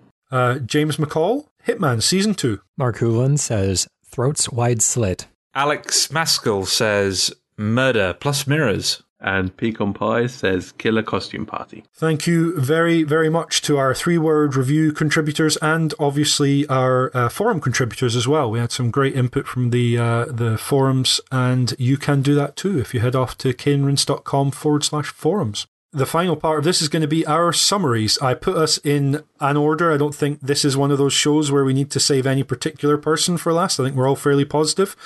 So, Josh, I wondered if you would let us know where you stand on Hitman 2.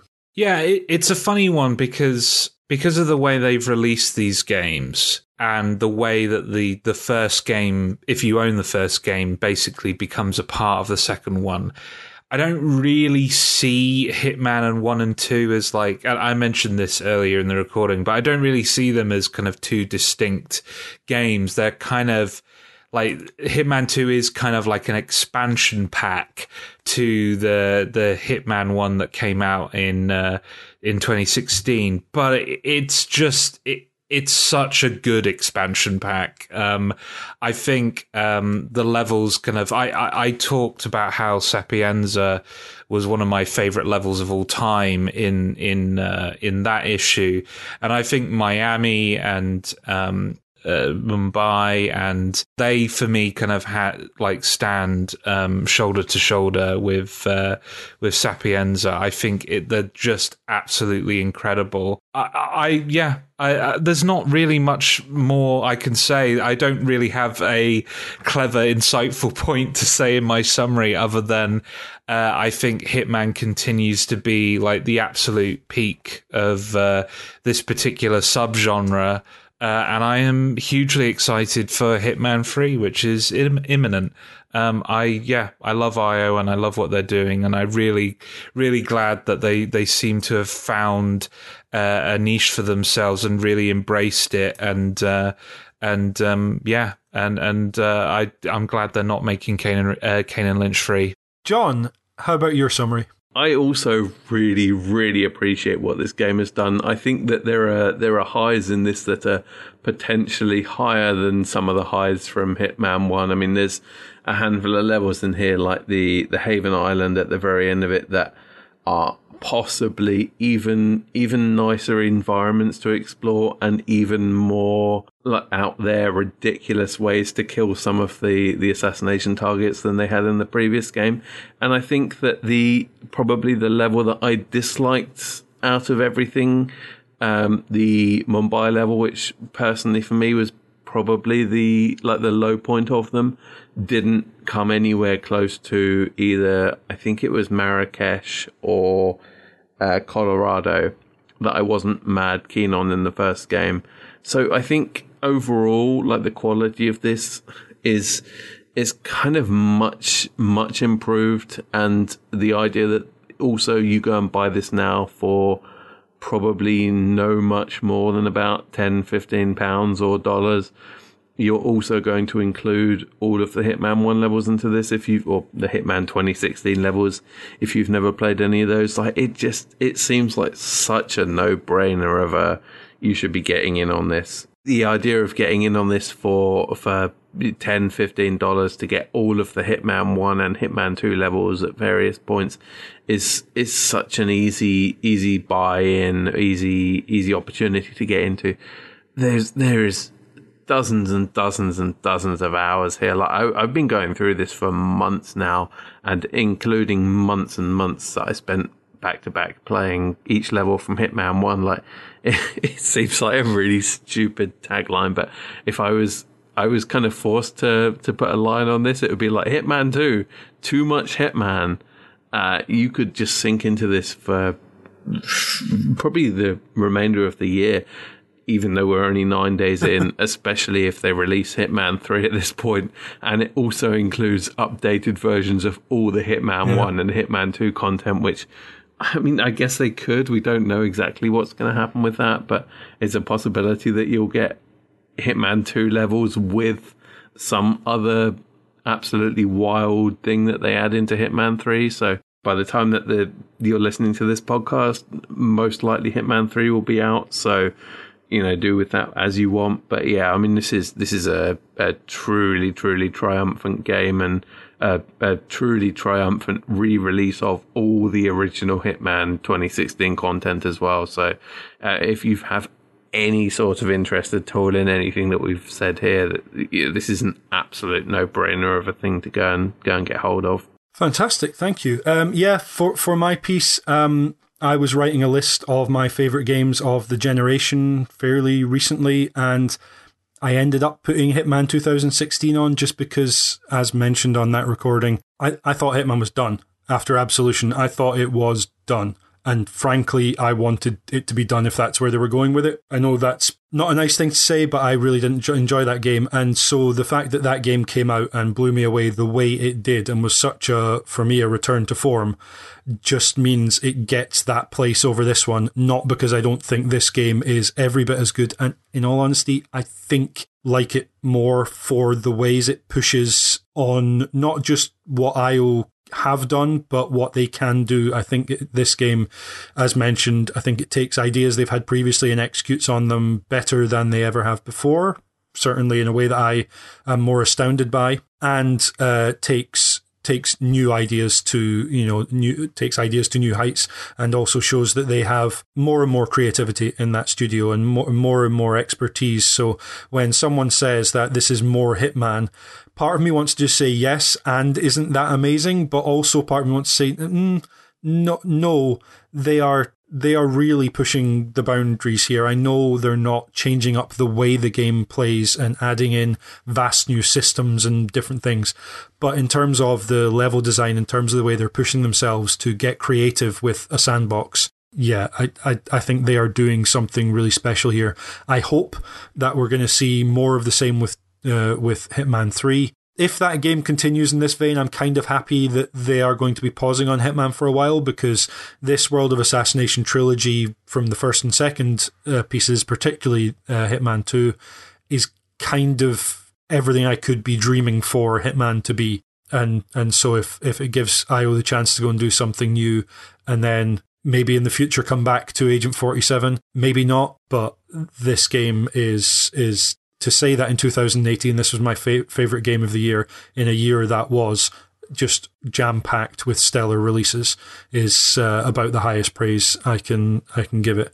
I am just a huge fan of what IO are doing, and I can't say enough positive about this, despite knowing that this series is not going to be for everyone. I think they've done an amazing job of bringing people in and having, I think as we discussed at the beginning, just not necessarily universal praise, but champions who just go to bat for this game. I count myself, and I think probably everyone on this podcast with me amongst them, and just a lot of people that I really enjoy hearing talk about this game and watch play this game. I can't say enough good about it, but I'm going to stop so that Ryan can step in and tell us what he thought of this game. Yeah, I mean, personal opinion, this is my fourth favorite game of all time. Like, I can't get enough of Hitman. I think what makes it really exciting for me is that I'm really bad at stealth games, and I can't quite figure out why. Like, I feel like I'm a slow, meticulous gamer. I've made my way through Dark Souls. I've made my way through games that require a lot of patience and planning beforehand, but for some reason, when I'm playing those later Metal Gear Solid games, I'll be sitting in a bush looking at a door I need to go through, and, slowly kind of picking off with sleeping darts all of the enemies around me, and making sure, double checking every possible corner to make sure that my path is clear, and I exit the grass patch, and then immediately I'm spotted from, I don't even know who, somebody's uncle catching me on a Facebook live stream from 2 countries away, I'm sure. But it's, I always find stealth games to just not really work for me and not really gel with me. And there have been those moments of, like, Mark of the Ninja, I love. And that one, I think, does a great job of communicating all of the information you need really well. This game, obviously it doesn't plaster the screen with as much info as that one did, but I still feel like it's such a friendly stealth game for people who don't typically gel with stealth games. Everything behaves so logically. It never feels like enemies see you before you can see them, unless you yourself are looking in the wrong direction. Any of those things that frustrated me previously about stealth games that kept me from really excelling in the ways that I thought that I should have been able to do, just really don't apply in Hitman. And I love games that require or that encourage a lot of exploration. I like finding Easter eggs. I like spending time in levels and really rinsing them. I like games that give you the feeling of digital tourism, which this absolutely does. There are a few games that make me feel like I am in a space as much as I am in Hitman.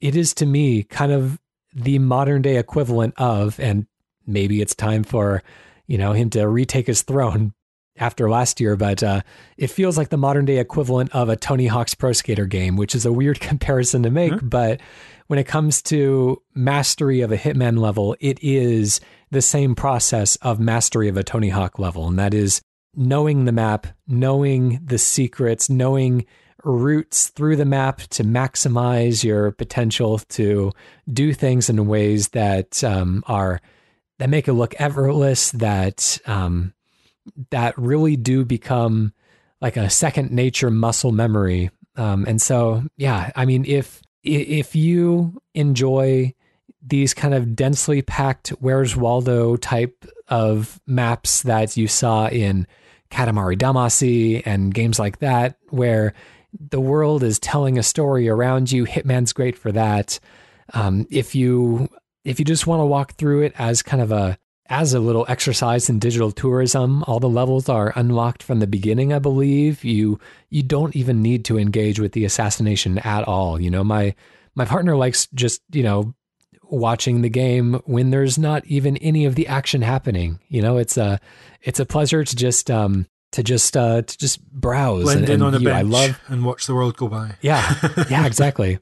I love social stealth. I love this kind of destroy all humans type of assuming somebody else's identity and feeling a little bit naughty because you are somewhere you're not supposed to be. And if somebody just spent enough time looking at your face, they would know they didn't recognize you. There's a certain kind of vicarious thrill to doing that. So yeah, I mean, I'm really in love with everything that Hitman has become.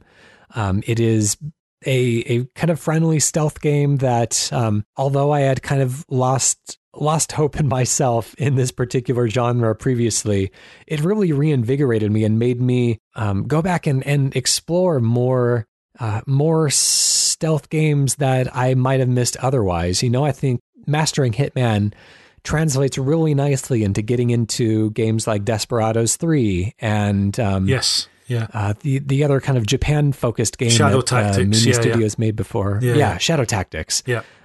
Really, really layers nicely. I hope that Hitman becomes kind of a template that a lot of developers look at going forwards. I think it was unsuccessful financially for different reasons between its 2016 and 2018 releases. I hope that the 2021 Hitman 3 is going to be the one that pushes it into the mainstream, because although it's always been kind of a niche thing, it is releasing rather uncontested in January. That's, I think, a very smart move. It's also releasing at a time where I feel like really niche games are starting to break through the mainstream in ways that they haven't before. Just looking at Steam bestsellers list and seeing Baldur's Gate 3 making, seeing how successful Crusader Kings 3 was this last year, like it's time for niche games to be getting huge amounts of attention, and Hitman is ready to capitalize on that. So best of luck in what might be his final voyage, at least for now. Yeah. But, buy Hitman 3, play the Hitman 2 levels in Hitman 3. It's probably going to be an improved experience. But what a terrific game, and one that has really kind of carried me on multiple platforms for many years now, and I look forward to revisiting again in just a few days. And let's face it, everyone, you're really, really going to want to kill some rich assholes after the last year and a half. So Absolutely. do it. No, it's wonderful chatting with all of you, with the various histories we've got with this series. It's one of those where I look back at Hitman 2 Silent Assassin, notably not called Hitman 2. Everything that is apparent to people who enjoy these games, I felt like I saw in that game. Obviously, I didn't. It wasn't there. It was what I imagined it could be and what, I sort of put into the game. And to know that for someone like you, Ryan, Hitman's finally got to the place. It's got to be the thing I saw that I thought it was initially, if that makes sense. So it's been wonderful to have the four of us with our various perspectives on this. Even if we are all positive, I hope it comes across that we're positive in different ways and kind of come to it from different perspectives, whether it's Josh as a stealth fan from other types of stealth, or Ryan as someone who didn't particularly come to stealth and this has kind of brought him in, which is really cool. And myself and John just here along for the ride. That's it for this issue, the first of Volume 10. And we are delighted that you're here with us. Next time, in issue 452, A Hunter Must Hunt. It's Monster Hunter World plus... Oh, Iceborne, not Bloodborne. Yeah, sorry, James. Sorry, I couldn't resist the silly joke.